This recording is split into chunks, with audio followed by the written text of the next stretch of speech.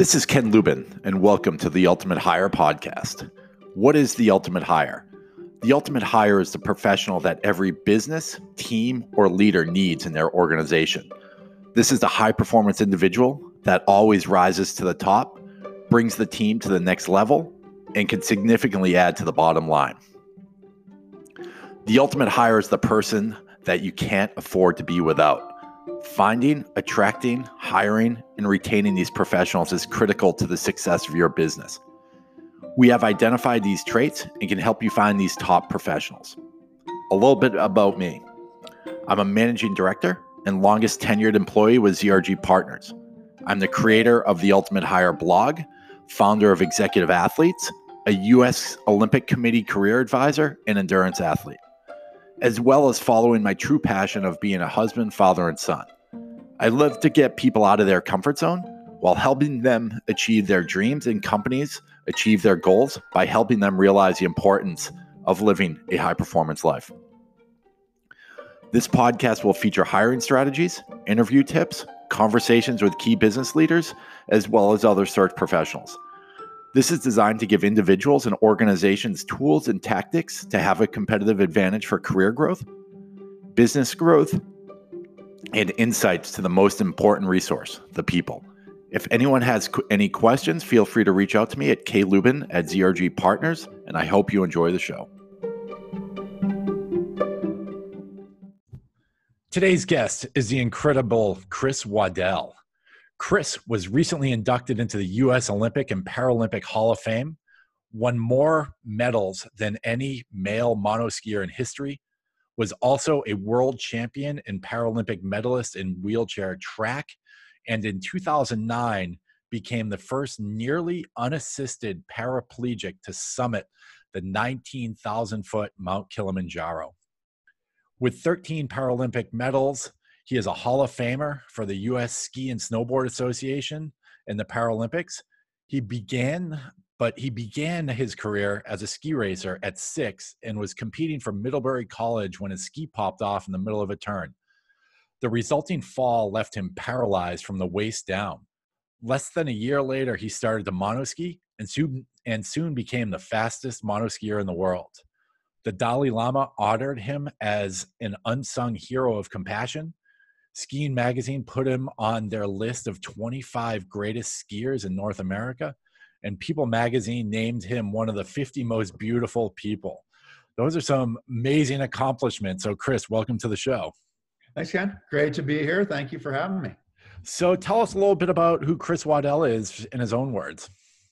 Wow. They're going to start with a hard one, right? Exactly. It's that interview and recruiter side of me saying, tell me about yourself.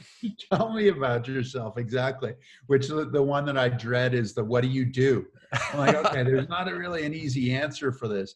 I think part of it is I'm an athlete at heart. I'm an athlete in heart and in mind, and ski racing was my greatest teacher. It was where I had my greatest successes, my greatest failures.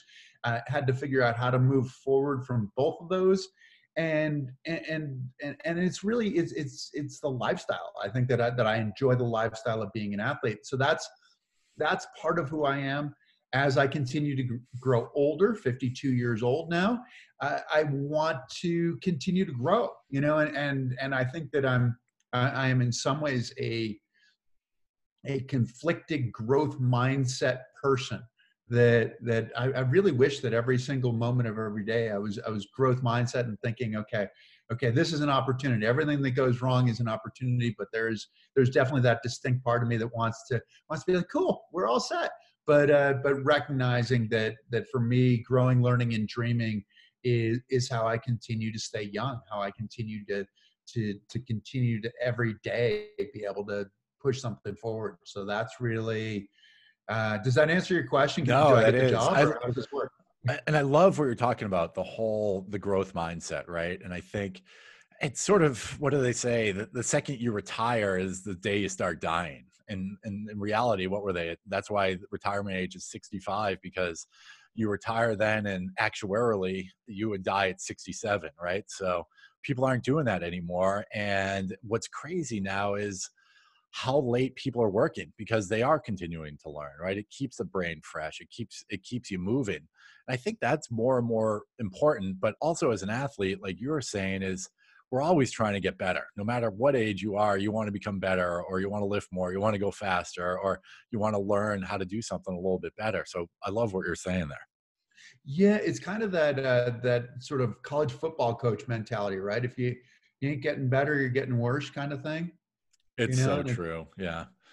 So tell us a little bit about the accident that made, that paralyzed. Where was it? Was it Middlebury at the Snowball or?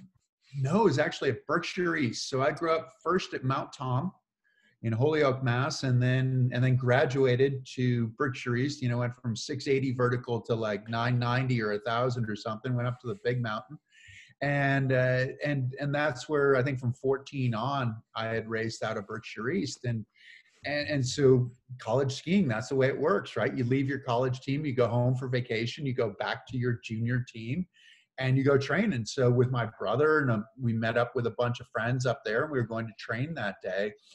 And for me, it was kind of like my first year that I was hopefully going to ski for Middlebury. I started in the middle of the year prior, and trained with the team, but didn't get a chance to compete.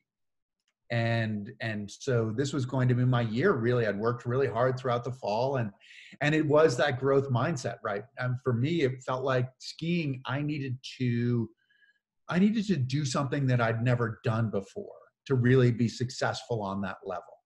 So training wise, it meant that I needed to do something that I'd never done in order to be prepared for that. So each day I literally, and it was one of the coolest periods of time in my life where I felt like I wanted to push myself to the point where I wanted to quit. Because if I reached that point, then I had the crux in my day. I could move beyond that point, and if I moved beyond that point, I was creating a new narrative and a new possibility. And so maybe when the snow flew, I'd be able to do what I mindset. And we were just skiing, and it was super warm. I mean, you know how it is in Massachusetts. Oftentimes, those early season right before Christmas, the snow guns are blasting, and you're going up the chairlift, and you're doing everything to cover your goggles so that your goggles aren't covered with the snow coming out of the snow gun, so you can actually see when you get to the top. Or there are even those times where it gets on the bottom of your skis and you get up to the top and you can't slide off because you've got a totally different set of crystals going on that are like Velcro when you get off the top. But yeah, it was just a freak thing. I was just looking for that feeling, of being in concert with my equipment, with the mountain, with my technique. And my ski popped off in the middle of a turn, and nobody saw it. I don't remember anything after my ski popping off. So reconstructing it from talking to my brother and some friends who were there, they found me on the side of the trail, but I told them I didn't think I'd hit a tree, which obviously you'd think you'd have a decent idea if you'd hit a tree. But it sounds like I just fell in the middle of the trail and broke 2 vertebrae, bunch of ribs, collarbone, got a concussion, all that stuff. And so that spun me in an entirely different direction. But in some ways, I maintained a very similar mindset to the mindset that I'd had approaching my ski season. No, Berkshire East, actually, funny thing is, I grew up racing there too, because I was at Wachusett. So grew up at Wachusett and spent lots of time at Berkshire East. And my daughter's actually just high school championships were at Berkshire East. So it's a great race hill. It's a great spot. And, like you were saying, it was a crazy freak accident, which I'm sure, but then spurred you going into some new realms, right? The Paralympic skiing, the Paralympic Olympics. Talk to us a bit about that. Yeah, and so it's interesting. So just a little connection with Berkshire East as well, before we get started in the other direction, is that Jim Schaefer was the first guy to me. Okay. So he and I were the same age. He was the first guy to me after my accident. He now owns Berkshire East and continues that gem in a lot of ways, that gem of a mountain that serves so many people, that serves so many racers, both junior racers college racers, I mean, probably adult racers as well, you know. And so it's a really cool place. It really is. And so yeah, so it spun me off into the Paralympics. And actually, before I got started in the Paralympics, I skied in some college carnivals. My coach, Bart Bradford at Middlebury, I came back for the spring semester. Then I left for the summer and actually figured out what life was like in a wheelchair and how to get stronger. I mean, I'd lost 50 pounds in the hospital, you know, went from like 175 down to 125 kind of thing, like lost all the muscle. And obviously I lost all the muscle in my legs, but I lost that same amount of muscle in my arms and everything. I remember lifting for the first time and I sort of stretched and like put my hand behind my shoulder to kind of stretch. And I don't recognize that. My hand does not recognize that as my shoulder because it was just skin and bones. And so I got stronger over that summer. I went back. Bart had been out at Mount Hood. He was coaching a junior development team, and the U.S. Disabled team at that time, this U.S. adaptive team now, was skiing there as well. And Jennifer Kennedy, who had skied for Bart at UVM, was one of the coaches on the disabled team. And so he saw these guys skiing in monoskis, and I came back and he called me up and he said, "Hey, come on down to the office. I've got an idea." And I came down to the office and he said, "Hey, I saw these guys skiing in monoskis. You should do this. You know, we want you to be part of the team. We'll get you a monoski." And I said, "All right, like this sounds like a great idea. Like let's do it." And funny enough, I also, when I was in the hospital, a buddy of mine, a guy named Bill Chafee, had come to visit me, and a friend of his was making a film on adaptive skiing. So she had been out at Winter Park, and Winter Park at that time had the biggest adaptive ski program. And she wanted to make a film about it. And he said, "Would you be willing to learn while I was still in the hospital? Would you be willing to learn in front of the camera?" And I said, "Sure." You know, and at that point I'm still thinking, hey, you know, that sounds fine, but I'm going to be skiing standing up. Like I'm not going to do any of this other stuff. But yeah, I started skiing in a monoski, started my first day, was 3 days short of a year from the accident. So it was March 17th. The accident was on March 20th. And went to the Snow Bowl, went with Bart, and I'd never seen a monoski. I'd never seen anybody ski in a monoski. We got into this. I got into it, got all strapped up, and Bart said, "Well, what do you want to do?" And I said, "I don't know. Like we go to the top, right? Like this is what we do." I started skiing at such a young age. I couldn't remember not knowing how to make a turn. And so he didn't want to wanted to say no, predictably. Got off the chairlift. I fell over. He picked me up, you know, and it was just one of those that I thought, you know, I know how to do this. It's different, but I know how to do this. You tip a ski on edge, you put pressure on it, you make the ski turn. It's not that hard, right? It's probably, this is going to be sort of like running slalom where I'm just going to stay in the middle, upper body in the middle, and let the ski do the work. And that didn't work at all. I mean, it works now, but it Right. didn't work then. My body had no idea how to obey what I was trying to get it to do. And I just fell over. I didn't make one turn that first day. Called the guy, Jim Martinson, who became a huge hero of mine. He'd lost both legs in Vietnam to a bouncing Betty. Skiing was a huge part of the culture of his family. Bunch of brothers that they skied. They were, you know, crazy guys out there going fast, taking jumps, doing all that stuff, and racing as well.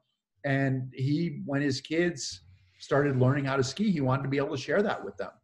And so he developed a monoski to be able to share it with them, and thought, you know, they'll get too good for me and they'll leave me. He, at like 63, 65 or something like that, called me up and he said, "Hey, I see this monoskier X at the X Games. Can you get me into that?" I said, "Oh my God. Awesome."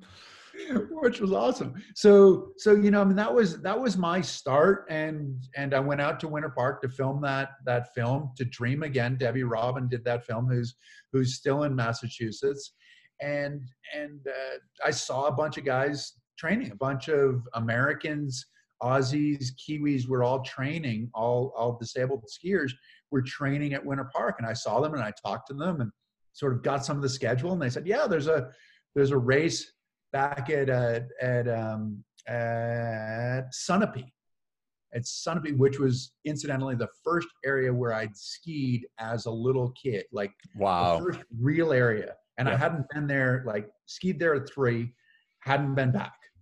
And so at 21 or whatever it was,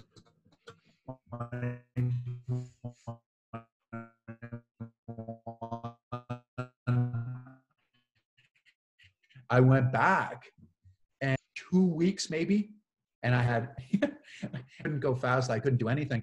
But I went to a ski race, and it's like, okay, well, this is a ski race, and you've been to a lot of ski races. You carry yourself as a ski racer. There are things that you do, and I synced right back into the mindset of being a ski racer with, no justification for it other than, a previous life in a lot of ways.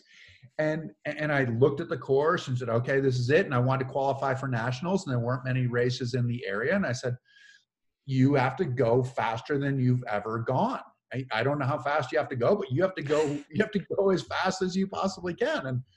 And I went through, and it was funny. It was basically like a glorified NASCAR course. It was beer league kind of course sort of thing. So it was not a World Cup giant slalom or anything, but I went and I won the first run in my category against the other mono skiers by like 7 seconds or something like wow. that. And I was like, wow, this is huge. And I think I scaled it back a little bit. The second run, I won by like a second in the second run. But there was a guy like Tom Ferran was there, who was a great athlete. He'd been a big wheelchair racer, and not necessarily, he wasn't as far along as far as skiing was concerned as he was as a wheelchair racer. But yeah, that was my start. But so much of it was skiing carnivals. I went to the carnivals and went and skied at the first carnival that I went to was actually the Williams Carnival, and we skied at Brody, which is no longer open, Kelly's Irish Alps. The giant slalom at Brody so I raced once at Mount Tom, which was sort of like pseudo, it was a race, but I don't know if I had a USSA license or, those kinds of things. But as a 7-year-old, I think it was, my first race was at Brody. My first giant slalom was at Brody. And the funny thing is, the college race, the Williams Carnival, was the exact same start and exact same finish as the race had been when I was a 7-year-old. Wow. Yeah. Things, as they stay the same, they never change, right? Is what it is. And I think, what was it? The Brody race, the Carnival, the Williams, and then we had the GS at Jiminy is what I remember from that whole Carnival season. But that's Sunapee. Sunapee now has one of the largest adaptive programs in the East. I think it's the biggest one in the East. I know it's, my kids race down at Sunapee, and I know that whole back corner is all taken up with adaptive programs. So I don't know if you helped spur that on, but that was a big thing at Sunapee. I don't think, I can't take credit for anything, really, but it's great that it's happening. Yeah, no, Sunapee, yeah, that is a great little hill. And I think they've actually cut a new race trail there that is probably, my daughter said it's like a World Cup trail now that comes through the finish and you're just flying. It's a blast. But awesome. So yeah, I love what you're saying though, how you carried yourself. Like the accident didn't really change who you were, right? You still had your identity. You carried yourself as a ski racer, which, we all know, and my listeners all know that, I love ski racing as well. And that it's a lifestyle thing that once it's in your blood, you never want to get rid of it. What was it like though, strapping yourself into that missile, right? And that had to be, I can only imagine how scary that would be, because it's like, where does this thing go? I'm in a missile. The good thing about the top of Middlebury for the listeners, it's pretty flat. So until you get over, and then it's straight down, but it's then it's terraced. Then it's terraced. Yeah. Then you launch off the head wall and it's all done. But it was, and then how scary would that be? Then it drops. How scary? They actually blew that whole mountain out. They blew that whole thing out and made it, that big head wall at Middlebury and the GS you'd go over, they blew that out and leveled it out much. So it's not. Oh, really? So it's a consistent pitch now. Yeah. Which is, because that was always one of those it was petrifying, because it was part Nordic race, right? Because you have the gigantic start, Yep. and then you're polling to like the second gate, like a Nordic skier, and then the bottom drops out, and then it flats, and then the bottom drops out, and then it's flat, long flat, and then yeah, I mean it was a tough hill. Being in a monoski was petrifying because it almost felt like gravity was this magnet, like it was this metal thing, and gravity just seemed to like grab hold of it. And anytime I was going directly down the hill, it felt like I was going 150 miles an hour. And my perspective is totally different because I'm sitting, my butt is like 18 inches off the ground kind of thing. And so I'm so much shorter than I had been before. That perspective is different, but I'm also totally out of control. So anytime I'm pointed down the hill, I feel like I am going so fast and I'm going to kill myself. And it's kind of like when you taught your kids how to ski, right? The ultimate break is, well, fall, you're totally out of control, fall. And so I utilized that break a lot. It took me a long time to feel like it actually took me until the 92, 93 ski season. So the first ski season that I skied in a monoski was 89, 90. I made the team in April, the US team in April of 91, but it wasn't until that following 93, really like January of 93 is when I felt like I was finally part of the ski. So what is that? That's a good solid 3 years, and skied for a month in New Zealand, and did a whole lot of skiing. But yeah, it took a long time to feel like I was actually working with the ski. And what events would you do? Did all four. Did you really? GS, Super G downhill, and yeah, did all four. GS and Super G were kind of more of the sweet spot.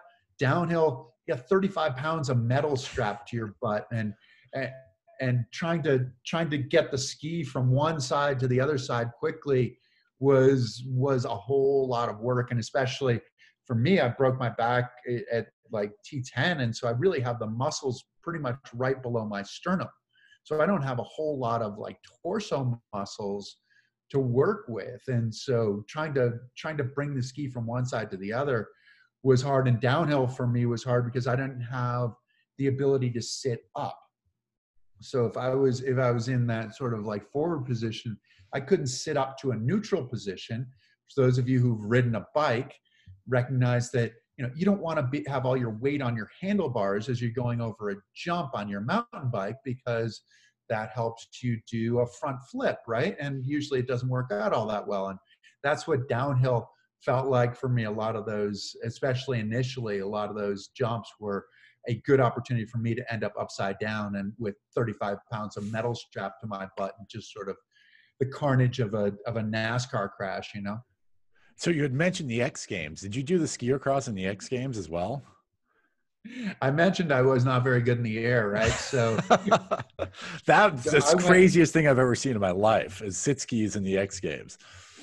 I went and grabbed the microphone and I talked about all of the skiers who were on if it had been sort of earlier in my career, I probably would have done it.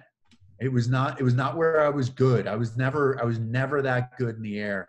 And so I didn't gravitate toward that. But and looking at what they do, these are like, I don't know, you're going off like a 20-foot high jump and having to clear 50 feet to get to the downside. And I'm probably even making up those numbers. I could be underestimating them.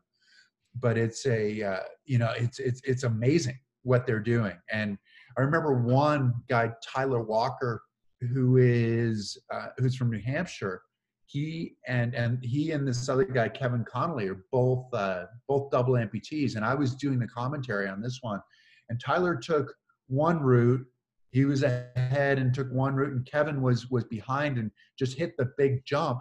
And all of a sudden, I'm just watching it, and the two of them are just coming closer and closer, and Kevin is still in the air. And luckily, a few inches to spare when they both landed, and nobody landed on top of the other one. But man, it was awesome. But it was such a great spectacle. And we were talking beforehand about Darren Rolfs. I just did a little podcast with Darren Rolfs, and he was racing skier cross. And during the semifinals that year, he came running up from the tent at the X Games because he didn't want to miss. He thought it was the finals. He didn't want to miss it. So how cool is that to have a guy who had won at Kitzbühel running up the hill to make sure that he doesn't miss the mono skier final? I mean, that was really what that event was all about. It was so cool to see guys just laying it all on the line. But yeah, I was talking about it. Yeah, that's the definition of hucking it. There's no bigger definition than letting it fly or hucking it than doing that in a sit ski. I can only imagine. You know, I have enough time just in air going through a park, right? And it's like, even that's scary at this point, at this age. I'm like, oh my God, it's nuts. Yep, I think it's true. Yeah, but it's cool. So anyway. Let's shift gears a little bit. Talk to us about the Kilimanjaro expedition. What brought you there? How did that idea even come up? That is pretty rugged.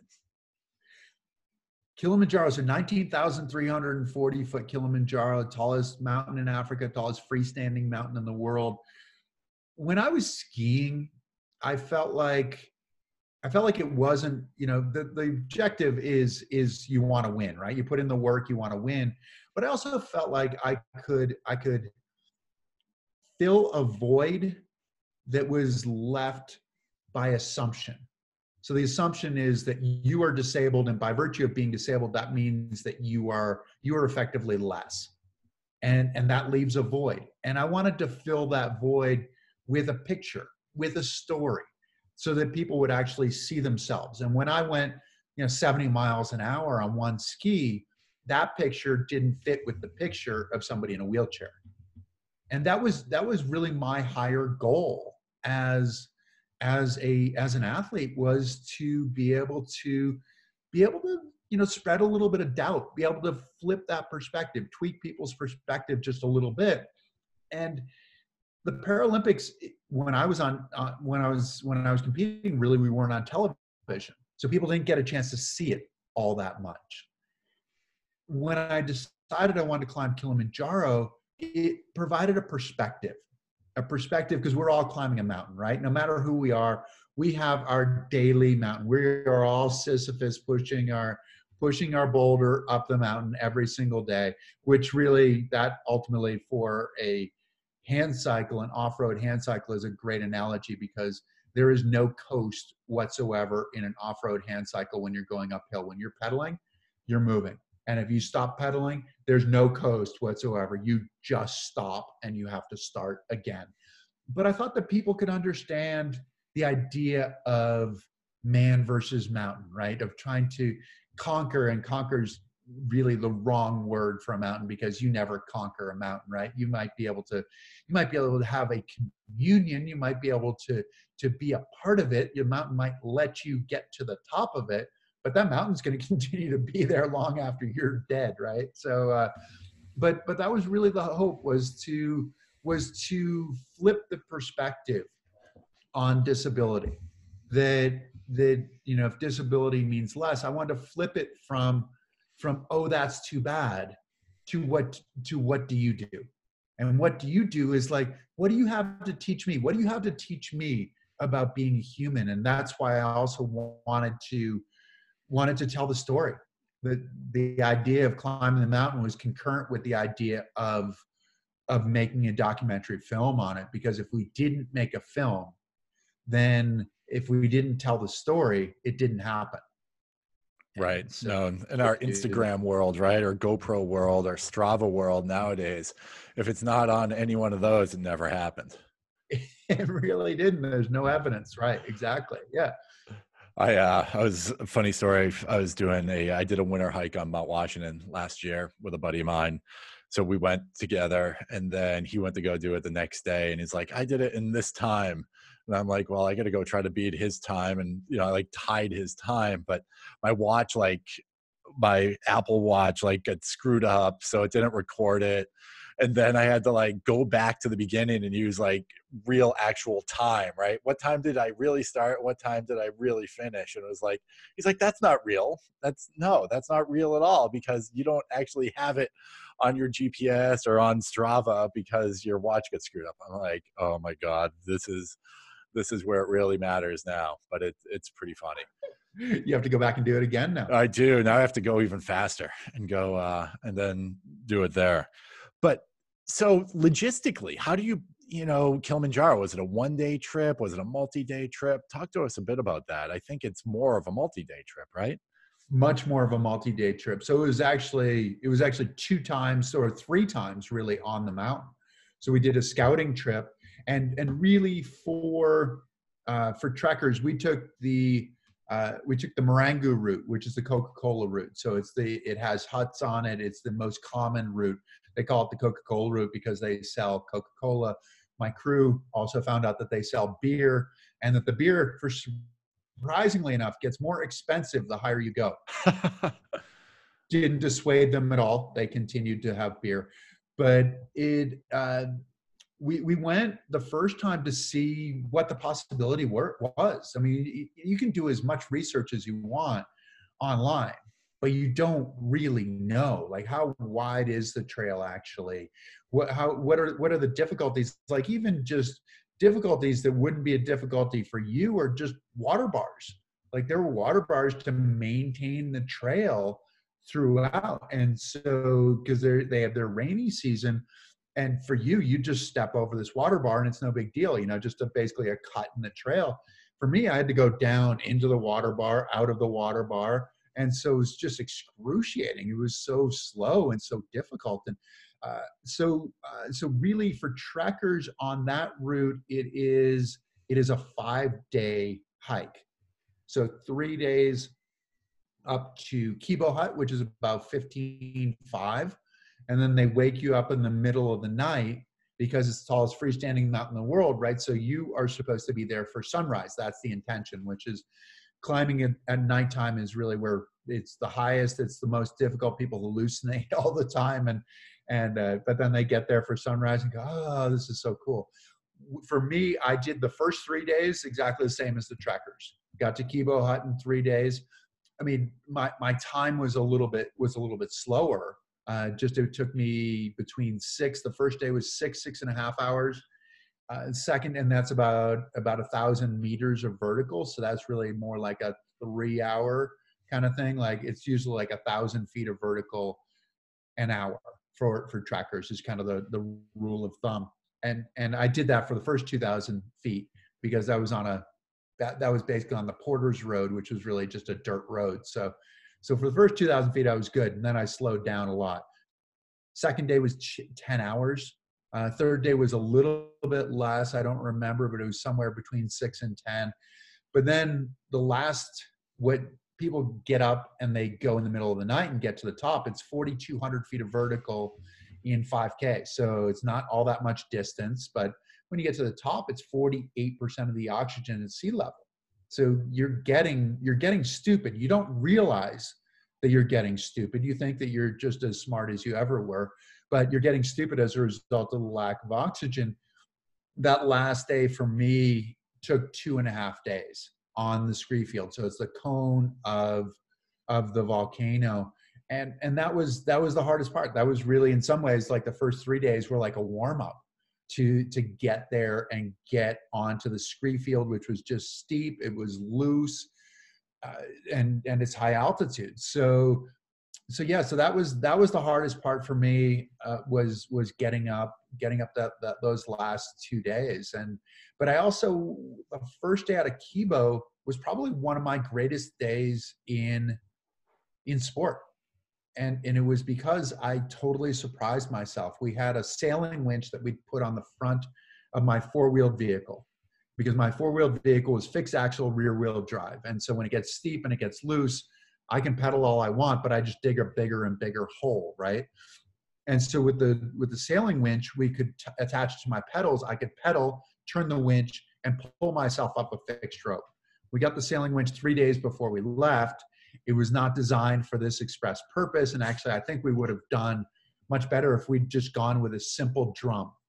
Just a simple drum. It would have been super easy. I mean, this is really more of like what you have on your trailer for your boat. Probably would have been the best thing for me. That didn't work. And so I thought, this is it. We spent 2 years trying to get here, and now I've failed. Now we're not even going to get a chance to make it happen. And so I just went as hard as I could. And you're worried, the worry at altitude is pleural edema and cerebral edema. So this is bleeding on the brain, backwards, bleeding in the lungs, bleeding on the brain, and which can be fatal, right? I mean, there are fit people who die on that mountain every year. And so I just went as hard as I could. I thought, they're going to have to pull me off of this. And we had 8-foot-long 2x8 boards that we put down for a little bit of traction. The porters would put them down, and I just kept pedaling. I just kept hammering, and it was out of body in a lot of ways. It was just one of those, I feel like, really, I wanted to affect the lives of billions of people in the world, billions of people with physical disabilities who in a lot of ways are invisible, because from the time we're little, we're taught not to stare at someone who looks different. And so I felt like I rode on their power. I mean, I feel like I can't own that day. I just kept pedaling, and I think they were supplying the power, really, is what it comes down to, having a goal bigger than me, myself. And so I just kept plugging away and got much higher than we anticipated. Finished at about 17.5 that day. So got about 2,000 feet. But yeah, that was really it. The next day was the day. The movie's out there. I don't want to give away all the movie. The next day there was a conflict, which my director of the movie, I was very disappointed at the way that this conflict worked out, and she was really excited because she thought, now we have a story. So if anybody wants to watch it, it's One Revolution. It's on Amazon Prime. It's actually also on the One Revolution channel on YouTube. So if you don't have Prime, it's free on YouTube. And then we slept in the crater that next night at about 18.5, which was super, super cool. And not many people get a chance to do that. And then made it to the summit. And I'm saying, I'm sort of underselling making it to the summit the next day. We were cutting trails the whole time. And the trail, serpentines back and forth, just all these switchbacks. And the switchbacks for me, steering and pedaling, that was way more difficult. The vehicle I used was an adaptation of a vehicle that a guy named Mike Augsburger had created, a one-off hand cycle. And he was the guy who came up with an idea of, you can pedal and do single track and steer with your chest. So I have a chest pad that I lean on, and by leaning left and right, I can steer the handlebars without having to do it in my hands, so that I can continue to pedal.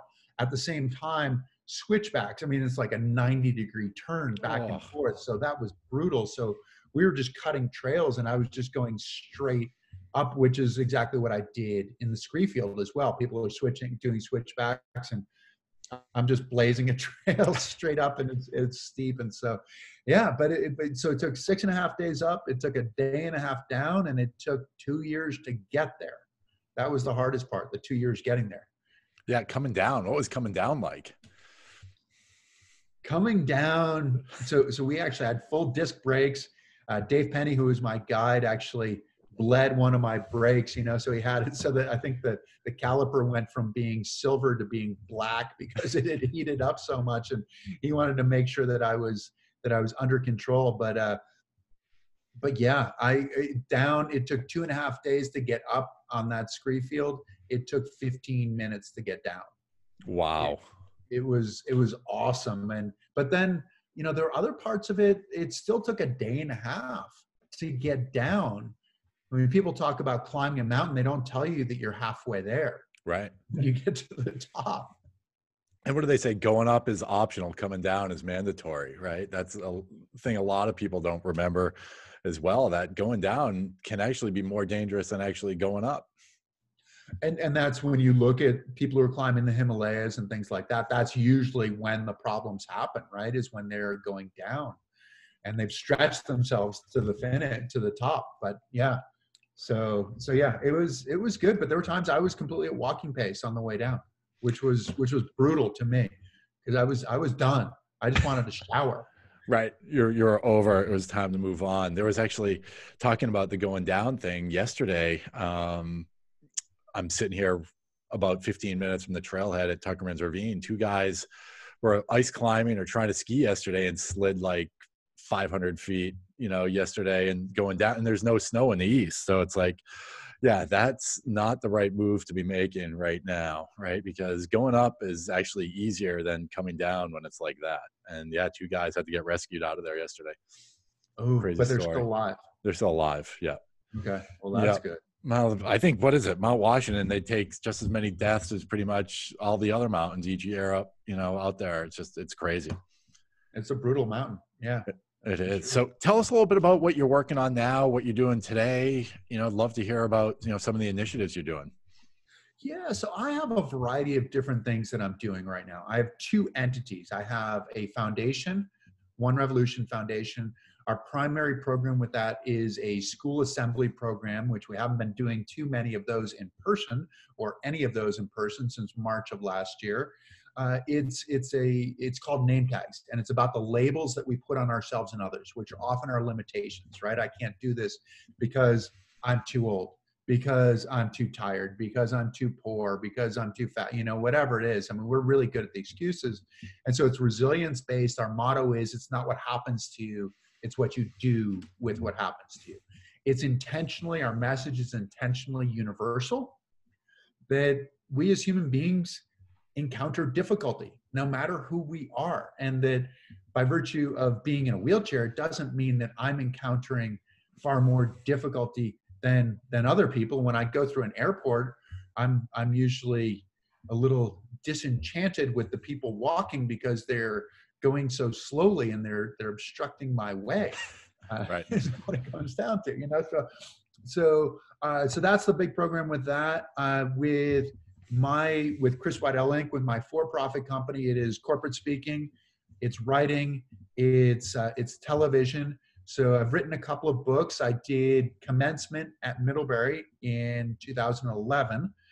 I did their commencement address, and NPR put it on their list of greatest commencement speeches ever, which was great. And New York Times profiled 13 speeches, and I was one of the 13 speeches, which was nice because I had stayed with my parents the night before. My father reads 5 newspapers before anybody else wakes up, and I woke up and he said, "You realize that you're the only non-famous person doing a commencement address at a major college?" And I was like, "Great, thank you for the help. Not that I was nervous before." So that really helps. So at least I was able to say that, and that the New York Times profiled it. But I wrote a book based on that, and that was the inspiration for a book that I call "Things I Want to Remember, Not to Forget." And it's a short book, but it's a lot of just anecdotes about things that I want to remember, not to forget. With the television stuff, I'm actually in the process of pitching a TV show. We've created a TV show called Chris Wadell Living It. An expert with a disability teaches a sport and adventure to two able-bodied people. So we're flipping that paradigm. Two able-bodied people who don't have any experience in that particular sport. And so it's an adventure travel show, and I've been excited about this. I've actually been thinking about this since before Kilimanjaro, which is at least 12 years prior, kind of thing, 12, 13 years prior. So doing that, and with COVID, we've had to pivot. We've had to pivot both with the school presentations. We've done some virtual ones. We're planning some more virtual ones, but we also started a podcast, a live podcast. We do it 7 to 8 on the East Coast on Wednesdays. So 7 to 8 p.m. It's 5 to 6 p.m. In Mountain Time. And it's the Name Tags Chat podcast. So I have interesting and accomplished members of the adaptive community come. I just had Candace Cable, who was a 6-time Boston Marathon winner, was involved in the beginning of wheelchair racing, competed in 3 sports, wheelchair racing on the track. What else? Alpine skiing and Nordic skiing. She had a 27-year Paralympic career. Wow. 9 Paralympics. So we talked to her on Wednesday, which was awesome, but also a sister podcast to my to the TV show. So it's Chris Wadell Living It, the podcast as well. And that's my definition for that one is it's experts in the experience of being human. And so I've talked to a bunch of people in the Paralympic space, like one guy, Bobby McMullen, who type 1 diabetes, lost his vision to type 1 diabetes when he was 29 years old, when he was in law school. I knew him because he came and skied. He was on the ski team with me, visually impaired athlete, but really he said, I'm really effectively is blind. And he races mountain bikes downhill. And not on a tandem. That is crazy. But that's a whole other level. So it's like you've seen it on the ski hill, right? Where there's somebody up front going left, left, left, right, right, right. And that's what he's doing. But he's done all of the major downhills throughout the world.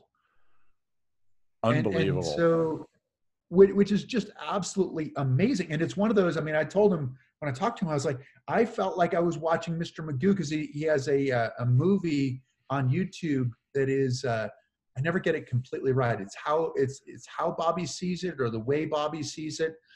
And it was preparing to do Downeyville, you know, the biggest downhill in the U.S. And I told him, I felt like I was watching Mr. Magoo, like something's going to happen. And there are times that things do happen. He takes some really big crashes, but he keeps getting up, which is, to me, is the definition of being an expert and being human. And I mentioned I just talked to Darren Rolfs earlier this week, a couple of days ago, and Darren, another one who just, I mean, the thing that blew me away about Darren, one, he won Kitzbühel, but years after he retired, he went and ran Kitzbühel.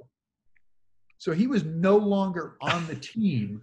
Right. And he jumped in. He wasn't current. He wasn't running downhill. He did a few runs at Sugar Bowl on his downhill skis and jumped in and ran Kitzbühel. And I'm like, that is awesome. I don't think I could ever even imagine wanting to do that, but it's so cool that you do it. And so that's, but it's athletes, it's artists, it's entrepreneurs, it's all over the map, you know, talking to people who really show us that, you know, fear is that thing that can be a gigantic obstacle and a brick wall, or it's the thing that can push us to realize things that we never thought were possible. And these are the people who are doing exactly that, the latter, you know, realizing what's possible. So it's been a fun ride and trying to figure it out, and doing some corporate speaking as well virtually, which is fun and bizarre and hard. You know, I did one where I was talking to a group and all I had on my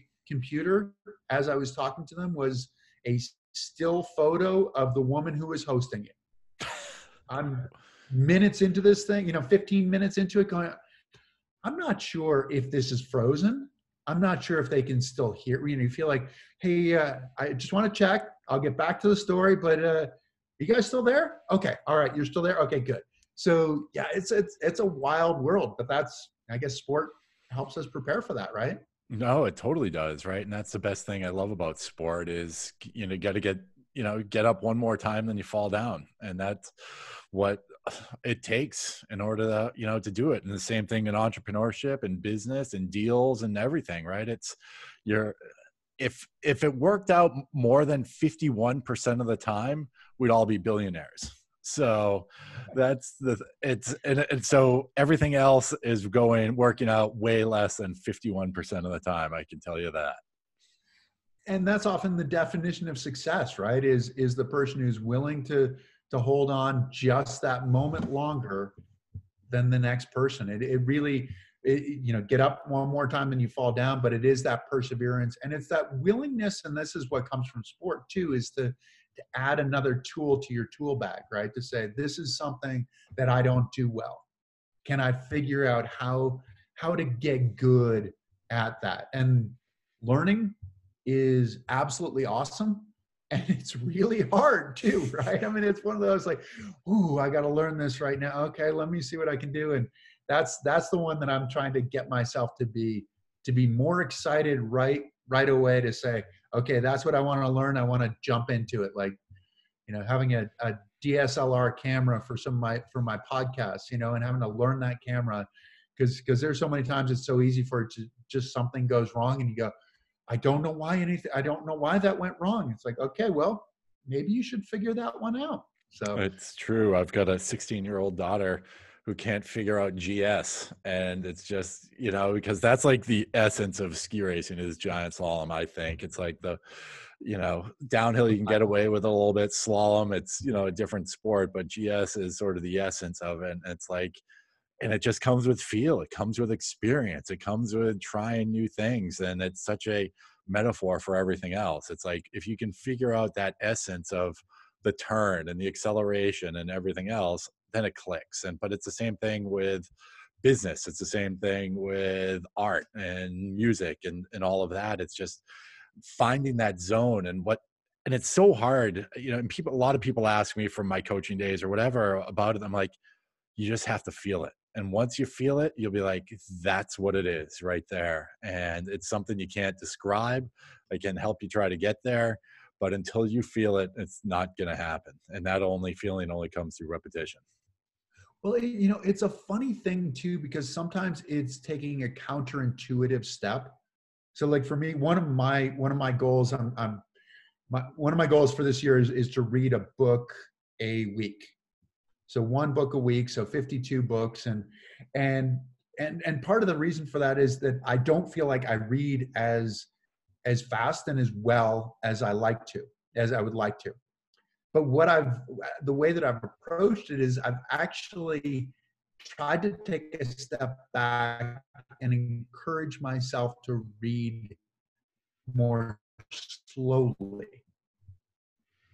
Because so much of it, you don't really pick up anything as your eyes are moving, and really ingrain the technique of what I'm trying to do. And so it seems to be working. I can't tell you definitively that it is, but it really does seem to be working. And so sometimes with the objectives of getting better, sometimes we need to take a counterintuitive step that we're banging our heads against the wall for so long and go, okay, can we try this a different way? That opens up the perspective that you go, oh, okay, now it makes sense, which is the hard part about being a coach, right? Say the same thing over and over 100 times in 100 different ways so that they get it. Oh, okay, now I understand. It's like, why didn't you tell me that before? So I've been telling you that for the last 5 years. Right. I found the way that clicked with you. No, and it's so true. But Chris, this was awesome, and I appreciate your time on a Friday afternoon. Where can people find you? Where can they find more about what you're working on? So Chris Wadell Living It is probably the best way to find me. So that's on Facebook. That's on Instagram. You can go to Chris Wadell Speaking if you want to grab a copy of my book. I do the fulfillment, so you can go to Chris Wadell Speaking and get my book. The children's book is there as well, which is It Lonely to Be a Four-Leaf Clover?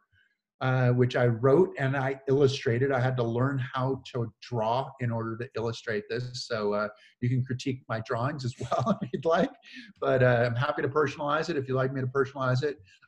So yeah, Chris Wadell Speaking is the website. onerevolution.org and it's ONE-revolution is for the foundation. And yeah, check it out. The website, we're live on One Revolution Wednesdays 5 to 6 Mountain Time, 7 to 8 Eastern Time with the Name Tags Chat podcast. And the podcasts, Chris Wadell Living It and the Name Tags Chat podcast are both on like all the usual suspects, the Spotify's, the Apple podcast, all of those things. So check out the podcast. They have been a ton of fun. So I hope to keep getting better. So if you have any critiques for me as well, I'm happy to hear that. So. Perfect. And I'll share everything as well with all the listeners. But Chris, this was awesome. It was an honor. And thank you very much for being part of it. Oh, thanks, God. This is awesome. And keep it up. And then this is great. We'll hopefully get to make some turns one of these days once the floodgates are open and we're allowed out in public again. I know. I can't wait. I can't wait. And to be able to jump on a plane or actually, I used to complain about going to New York City all the time. And now it's like, I wish I'd get on a train to go to New York City just for the day or something to, change of scenery. So, but if anyone's listening to this, if you have any questions, comments, or feedback, email me at ken@executivaathletes.com. Go out there, keep crushing it. And like Chris said, live beyond your fears and beyond your limits. Thanks for listening.